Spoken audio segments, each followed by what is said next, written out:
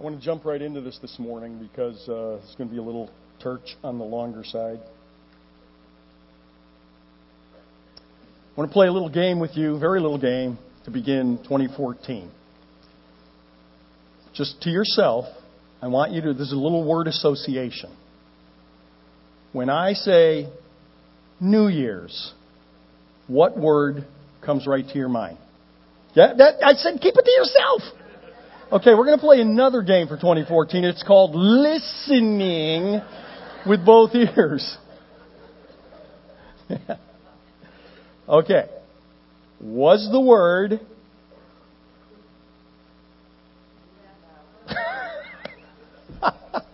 That's okay. There wasn't a right or wrong answer. I was just curious. Okay. Great. Okay, talking about the book of Judges... As we've seen, it's been a few weeks, I know, since we've been there. But we've seen the cyclical nature of God's people through many, many years, decades, centuries. If we look at the Old Testament as a whole and actually the whole history of the church from the New Testament forward, we're talking about millennia even of sorrow, injury, warfare, death, and destruction. But going back to Judges in particular and what the historical narrative is telling us there, and here's the sobering part of it.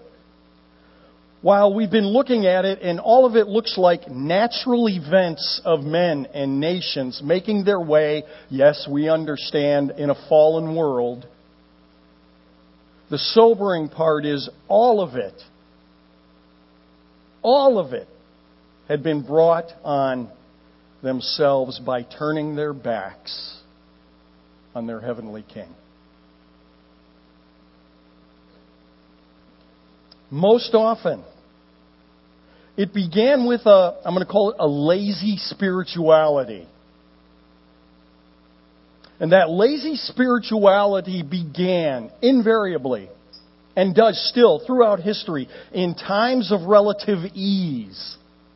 When it's easy to fall prey to the perception of not needing God and thereby setting Him on a shelf, not out of the picture as much as just out of the way. That lazy spirituality became a culturally ingrained habit, generally climaxed in a blatant turning away from the worship of Jehovah to the worship of other gods. And what was the result? A God-induced calamity. Now, before I go further in this day of intentional and unintentional plagiarism, if you're astute in the world of Christendom, you know about all that, and Mr. Driscoll and all that stuff. I want to properly attribute the scriptural framework, not for where I'm going to go in just a few minutes, off the track a bit, but the scriptural framework for this message to the help of Dr. Warren Wiersbe. I don't normally form sermons this way.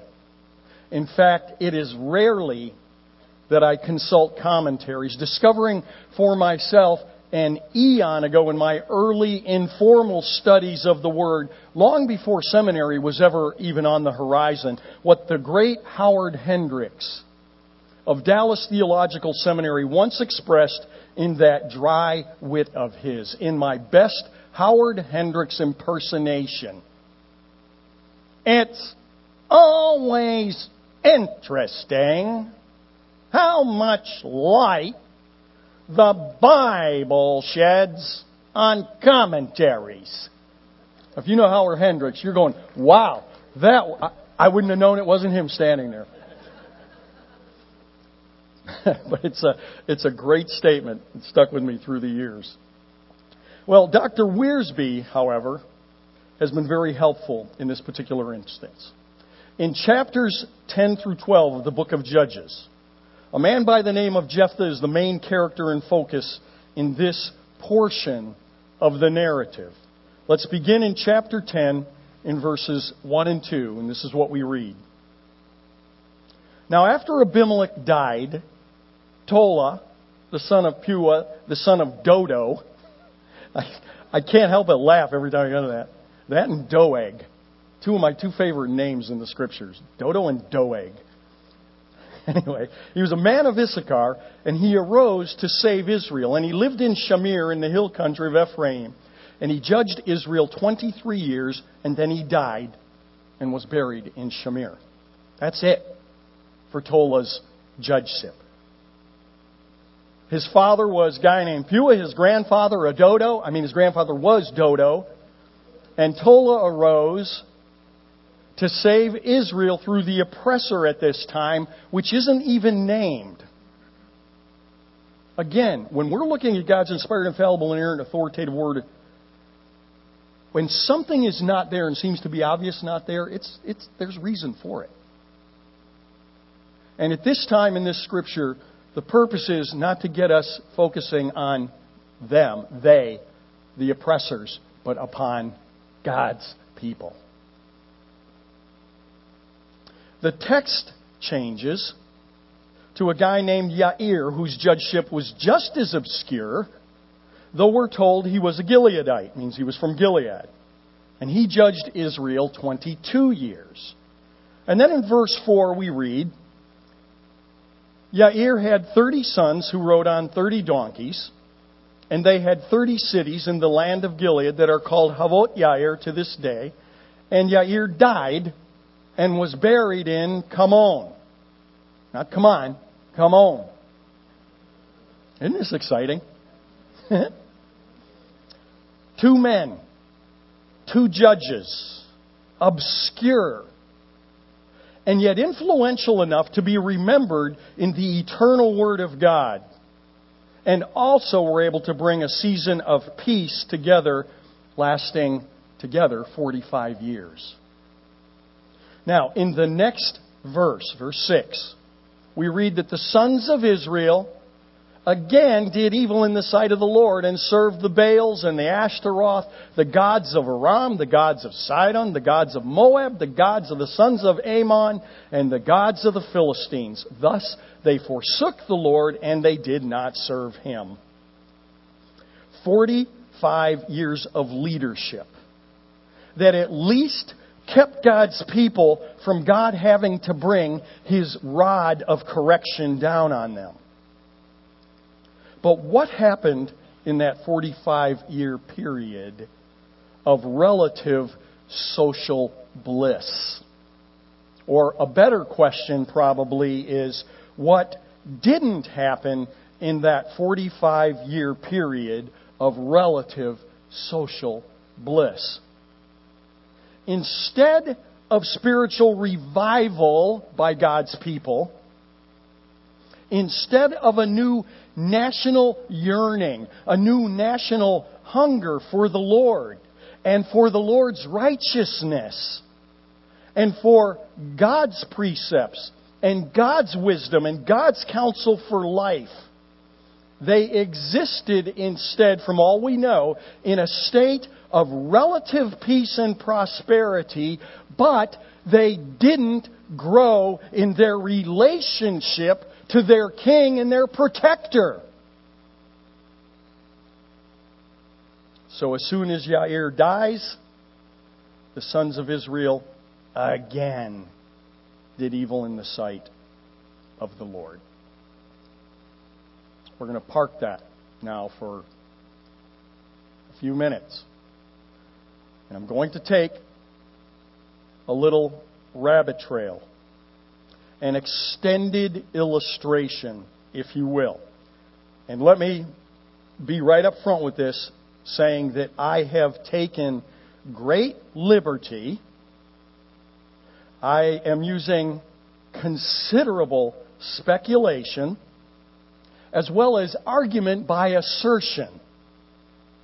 And if you can accept that, which you don't have any choice because I'm going to give it to you anyway, let me make some observations about the good old U.S. of A. By the end of the decade of the 50s, and I start there for a couple of reasons.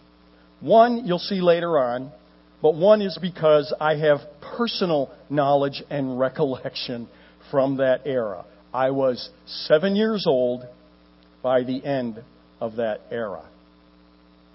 The classic major motion picture hit movie, which is still aired today at a particular time of year, usually around Easter, was The Ten Commandments. Some of the hit songs of that era were numerous ones by some then rising but fairly obscure singer by the name of Elvis Presley. Don't be cruel. No, don't be. No. Don't be cruel. Anyway, yeah. Blue suede shoes. Shall I? No, I shall not. And in that same era, you ain't nothing but a hound dog, right? An old time. All right, that's as close as I'm going to get. Now, in a little different genre, but still in this era, the hit songs were I Could Have Danced All Night and On the Street Where You Live, both of which were from another hit movie, My Fair Lady, with Audrey Hepburn. Skipping from the movies now to the TV shows of the day, were for entertainment primarily, rather than indoctrination. You might remember the Danny Thomas Show, the Perry Como Show, the Ed Sullivan Show. Yeah, okay, see? I know who's there. I Love Lucy. Yeah, Ricky Ricardo. Lucy? The Lone Ranger. Okay. The Donna Reed Show. Yeah, see? And the always redeeming Three Stooges.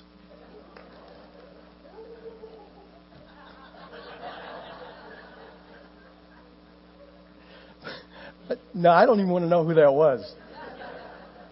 Moving into the decade now of the 60s, something was happening in the culture at large. Entertainment seemed to be morphing, evolving, changing from sheer harmless distraction, like the juggler spinning plates on those flexible little upright shafts. Okay, some of you will remember this. He'd be on the Ed Sullivan Show and those other variety shows. I mean, this was entertainment. And for those of you who don't know what it is, picture a little, very thin little shaft that was in a stand, maybe 6 feet tall, and he would take a plate and he'd get it going on this, like this, and then he'd do this with the pole and it would keep the plate going. Big deal, right? Well, he'd see how many of those he could do and get going. And by the time, I remember one guy was up to 23 of these, right? When you're getting down here and getting over here, this one down here is starting to, and the plate's going, whoa, and you're all like, and he'd run over here and he'd go, he'd get that one going and then he'd go over here until finally one hit the entertainment. Mindless distraction. Amoral distraction, meaning not immoral, not moral, just mindless distraction. And the shows moved, it seemed, to teaching wholesome social values. Well, there's always exceptions, as I said. Weekly television shows portrayed what was understood to be the typical American family, like the Andy Griffith Show. Who doesn't know Opie and Barney Fife? And then there was Fred McMurray, who just happened himself to be a believer, in My Three Sons. But what's interesting is that all these shows overwhelmingly portrayed biblical morals and precepts for culture. That is, in being entertained, the given foundations for a godly society were just part and parcel of the show. They weren't religious, But they didn't avoid religion. They didn't have to make the point of underscoring the biblical norms for the society because they were all simply a given. And then something else happened that I believe is significant. Shows of that caliber, like Father Knows Best, the Donna Reed Show, and Leave It to Beaver, all of which began in the 50s, met their demise in the early to middle 60s.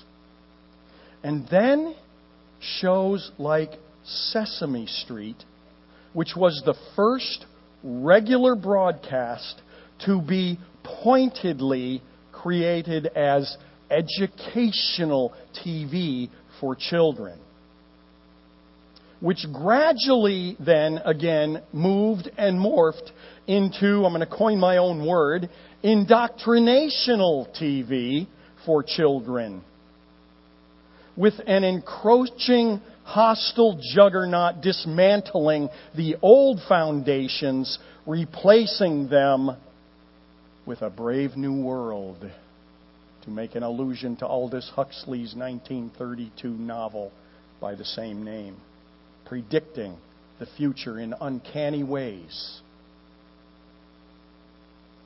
Two scenes from Sesame Street are truly right in the forefront of my mind anytime I think of Sesame Street, because I really enjoyed Sesame Street when we'd watch it with the kids. Until one of the things that I remember that just stood me on my heels was when one of the little childs in this scene, they were in a household setting, was drawing on the walls with a crayon. And instead of being told no, it was wrong to draw on the walls of the house with your crayons, the ingenious mother figure, and I don't remember if it was Maria or not, doesn't matter, took butcher paper and taped butcher paper all over the walls at the height of the child. So now the child could still draw on the walls. God forbid that little Johnny would be told no, or that it was wrong.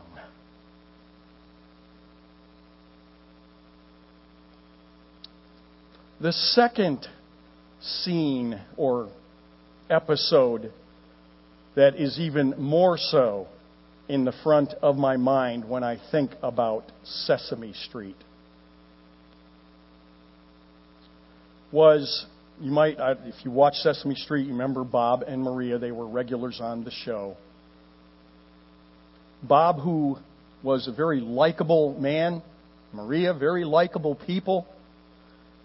And one day, in one of the episodes, Bob came out sporting an apron. Now, I wear an apron. I wore an apron Saturday night, I think, because I like cooking. I'm not against a man wearing an apron.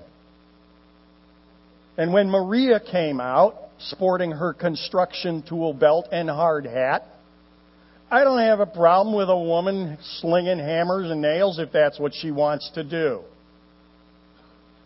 But there was a very pointed intention of the whole thing. They were upending the traditional roles of the man and woman as Bob was preparing to fill his role for the day and Maria her role for the day. The assault on the biblically informed foundations of many eras was underway. Oh, and I apologize if I'm going to step on toes here, but not really. Soap operas became the king of midday television. Yes, it was in the 60s that General Hospital and Days of Our Lives broke on the scene with their debauched, adultery-saturated, betrayal-laden, deceit-filled lives of the soap opera characters, it was obvious that there was a palpable change in society emerging. Instead of our culture collectively growing in relationship to the living God, embracing His rules for healthy living undergirded in our entertainment, the children coming of age in the 60s, which is many of us, well, some of us anyway, in here this morning, witnessed and were even part of the systematic dismantling of those foundations and assumptions occurring rapidly with the concurrent dismantling of God and His Bible. A new spirituality with worship meccas like Woodstock, Haight-Ashbury, Berkeley, meaning the University of California at Berkeley, and college campuses, one by one, became the new chapels for questioning truth and authority. Not that that is wrong in and of itself, but the 60s ushered in a new era of not merely questioning the biblical foundations of culture, but systematically and arrogantly overturning God's moral pronouncements for all things, to use Peter's language, pertaining to life and godliness. And the new pastors and the new priests wore the robes of academia.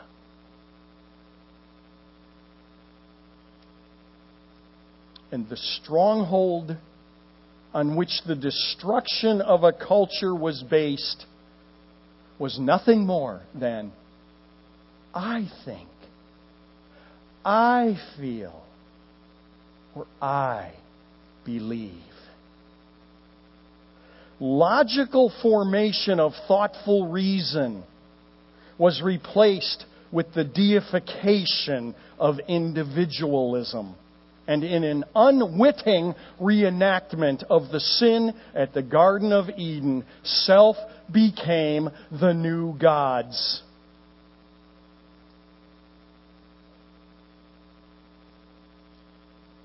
Part and parcel of this rapid decline of social mores, that means the social norms of a community, was the welcome opening of Pandora's box.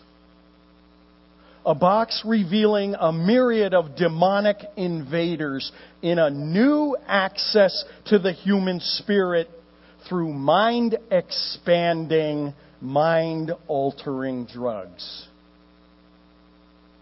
Surprising even to many Christians is that this new satanic invader centuries ago had been delineated expressly in Paul's letter to the Galatians in chapter 5, beginning in verse 19, where we read, "Now the deeds of the flesh are evident, which are immorality, impurity, sensuality, idolatry." And pharmakeia is the word in the Koine Greek, unfortunately translated sorcery in many translations. Just as I have forewarned you, Paul writes, that those who practice such things will not inherit the kingdom of God. The illicit use of pharmakeia, mind-altering drugs, which includes cannabis sativa, popularly known as pot, marijuana, Mary Jane, hooch, whatever, is a doorway into the spirit realm. And by that I mean the realm of the demonic. And if the 60s are known for anything, it is social upheaval, widespread use of controlled substances and uncontrolled substances of all kinds. and sex as recreation. All of which helped, I'm going somewhere, hang on. All of which helped pave the way to the notable cultural hallmark worth mentioning that came in the next decade. In 1973, when 7 learned men wearing black robes decided there was a constitutional right to privacy in the 14th Amendment, granting a woman the right to choose whether to keep her pregnancy or not. This fundamentally, this at an empirical level, was a new level of sin, striking at the very heart of the uniqueness of mankind with respect to God's creation of man in what is called the Imago Dei, that is, man created in the image of God, in God's image and likeness. And we, being Christians and God's people, and yes, society at large, naively assuming it would be a challenge to exceed such a sin. Increasingly, from that day on, more and more Christians and Christian denominations also embraced the Supreme Court's conclusion, doing so with the strategic straining of the Scriptures, cleverly disguised with pseudo-spiritual gibberish like, every child wanted and loved. And many Christians and churches bought it hook, line, and sinker. Never mind that God had revealed His mind on the matter variously and in numerous epochs throughout His Word. Just one that comes to mind and is actually repeated in numerous places almost verbatim. We find in Jeremiah chapter 32-35, speaking of the wickedness of the land, God says, they built the high places of Baal that are in the valley of Ben Hinnom to cause their sons and their daughters to pass through the fire to Molech, which I had not commanded them, nor had it entered my mind that they should do this abomination. Molech was one of the false gods of the day, and they were sacrificing their children to this demon god. God Himself makes editorial comment of the egregious physical murder of one's child to the false gods of any age, making sure mankind understands that God Almighty never, ever, in any way, shape, or form commanded such a thing, and further emphasizing that such a thing would never even enter the mind of God.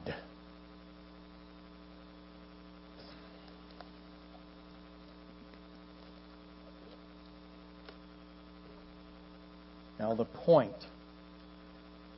of my taking all this time has not been for nostalgic purposes. In 2001, our nation experienced something unprecedented in our history. I've chosen my wording here very carefully and specifically. In 2001, something unprecedented in our history, when Allah-fearing Muslims successfully attacked the most powerful military in the world precisely because we were not Allah-fearing Muslims. The revisionism of the motives of that day, which were rehearsed and orchestrated by the media contending otherwise, is otherworldly. When you consider that such terrorism continues in many countries throughout the world, not just the United States. as I began this message now, the thought came to me to start at that particular time of calamity because it was unique in our history. And I decided from 2001 to go back in history 45 years. The number of years that God's people in the book of Judges lived in peace and prosperity, but failed to grow in their relationship to the Lord God. And where you end up is in the decade. Reason number 2 that I mentioned at the beginning. You end up in the decade of the 50s, the particular epoch in our time when there was a pointed change beginning in our pursuit of God as a nation. Now, you can make light of this, but you could also make too much of this. This is not a prediction. It is not a proclamation of divine origin. What it is a vivid illustration of how God has acted in history when His people, when God's own people, not the idolaters, not the pagans of the land, not the godless nations, but when God's own people took Him for granted. Speaking to the church, Paul writes in the New Testament in Colossians chapter 3, beginning in verse 5. Speaking to His people. Therefore, he says, consider the members of your earthly body as dead to immorality. Not embracing it, as so many Christians do. Consider your body as dead to impurity, to passion, to evil desire and greed, which all mounts to idolatry. For it is because, hear this, it is because of these things. He's not talking about the lunacy and the insanity of those people out there. Ouch! He's talking about His people. It is because of these things that the wrath of God will come upon the sons of disobedience. And in them, now he's making a statement of optimistic, positive assumption here.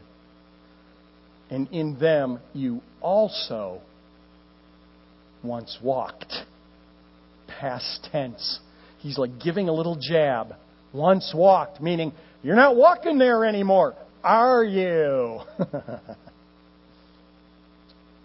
When you were living in them yourselves. But now, you, the church, my people, also put them all aside.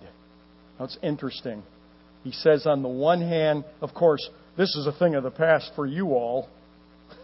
And yet, in the same breath, he says, put them aside. And a list follows again after that statement. Where we are currently as a nation, and heading swiftly south, where even God's people are slowly but definitely embracing yet another distinctive cultural hallmark, which, like abortion, strikes at the very core of God's holiness. I am referring to the normalization of homosexuality. We are ripe and even pleading with God to pour His judgment out upon us all, if there is anything to learn from history at all. And God's judgment as we are seeing over and over and over again in the Old Testament, and here specifically in the book of Judges, God uses, to use the Greek phrase, the ta ethne. That means the non-godlike people, sometimes translated the Gentiles, sometimes just translated the nations, the godless nations that God uses to bring that judgment down upon God's own people who are pleading with God to do so because of the embracing of abject sin.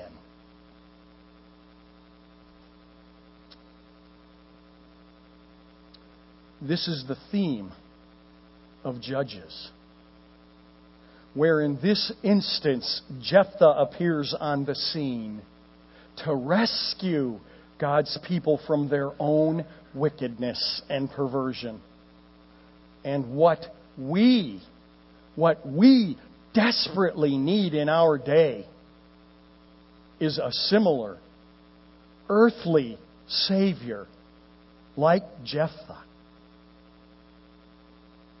But if we, as God's people, do not ourselves grow in our relationship to the living God, which means seeing as He sees, loving what He loves, and it means hating what He hates, there will be no rescue of any duration, and indeed the end is near.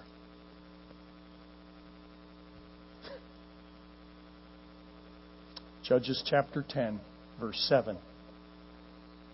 The anger of the Lord burned against Israel, and He sold them into the hands of the Philistines and into the hands of the sons of Ammon.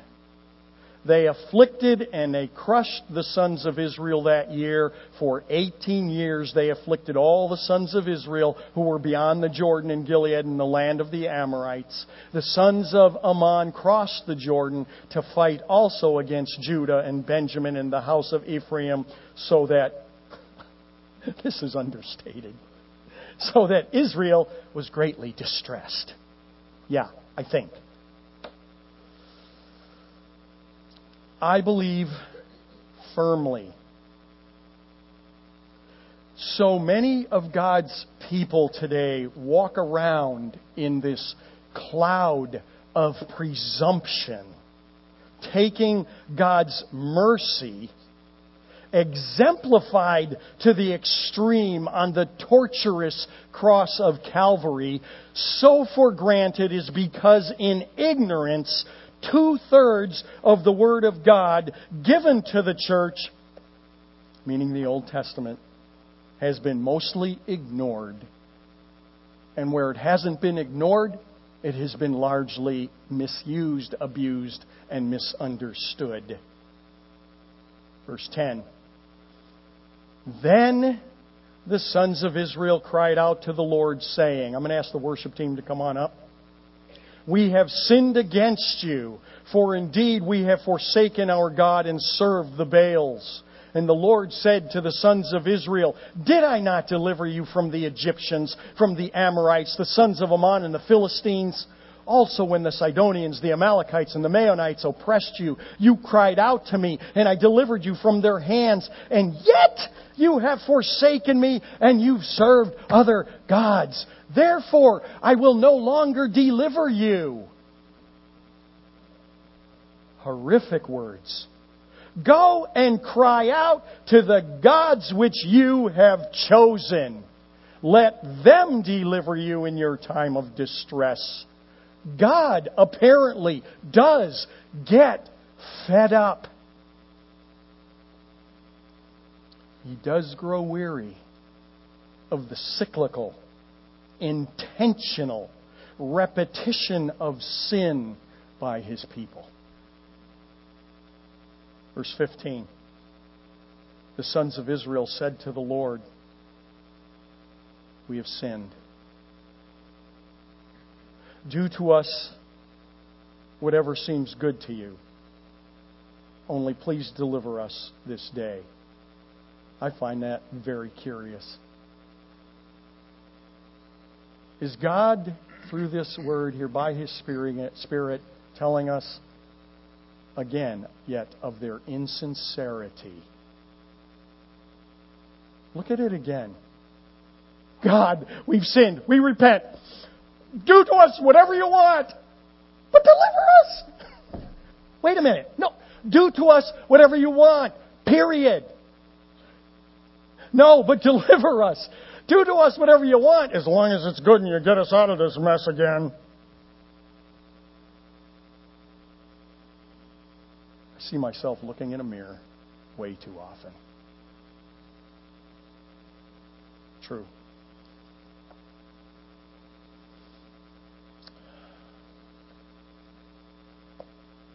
Warren Wiersbe. When God chastens us in love and we're suffering because of our sins, it's easy to cry out to Him for deliverance and make all kinds of promises. But when we're comfortable and enjoying His blessings, we tend to forget God and assume that we can sin and get away with it. Oh, my head. I tell you,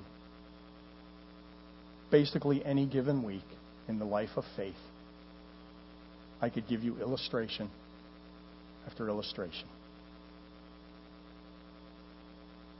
Comfortable living often produces weak character. Happiness is not the end of life, said Henry Ward Beecher. Character is. But character is built when we make right decisions in life, and those decisions are made on the basis of the things that we value most.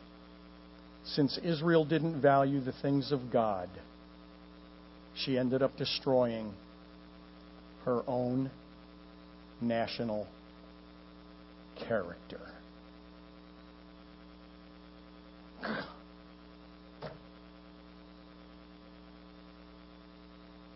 But there's one more verse that I have to go to, and this is why we waited for the Lord's table till after the message today. Given what I just read from the inspired, infallible, inerrant, authoritative Word of God, the cross is in view. For remember and don't ever forget that God is not constrained by or within time. For Him, the cross of Jesus is a present, constant reality. So even though by our frame of reference it was hundreds and hundreds of years yet to come, for God, who is outside of time, it is a present, current reality always. Last verse, phrase. And God could bear their misery no longer.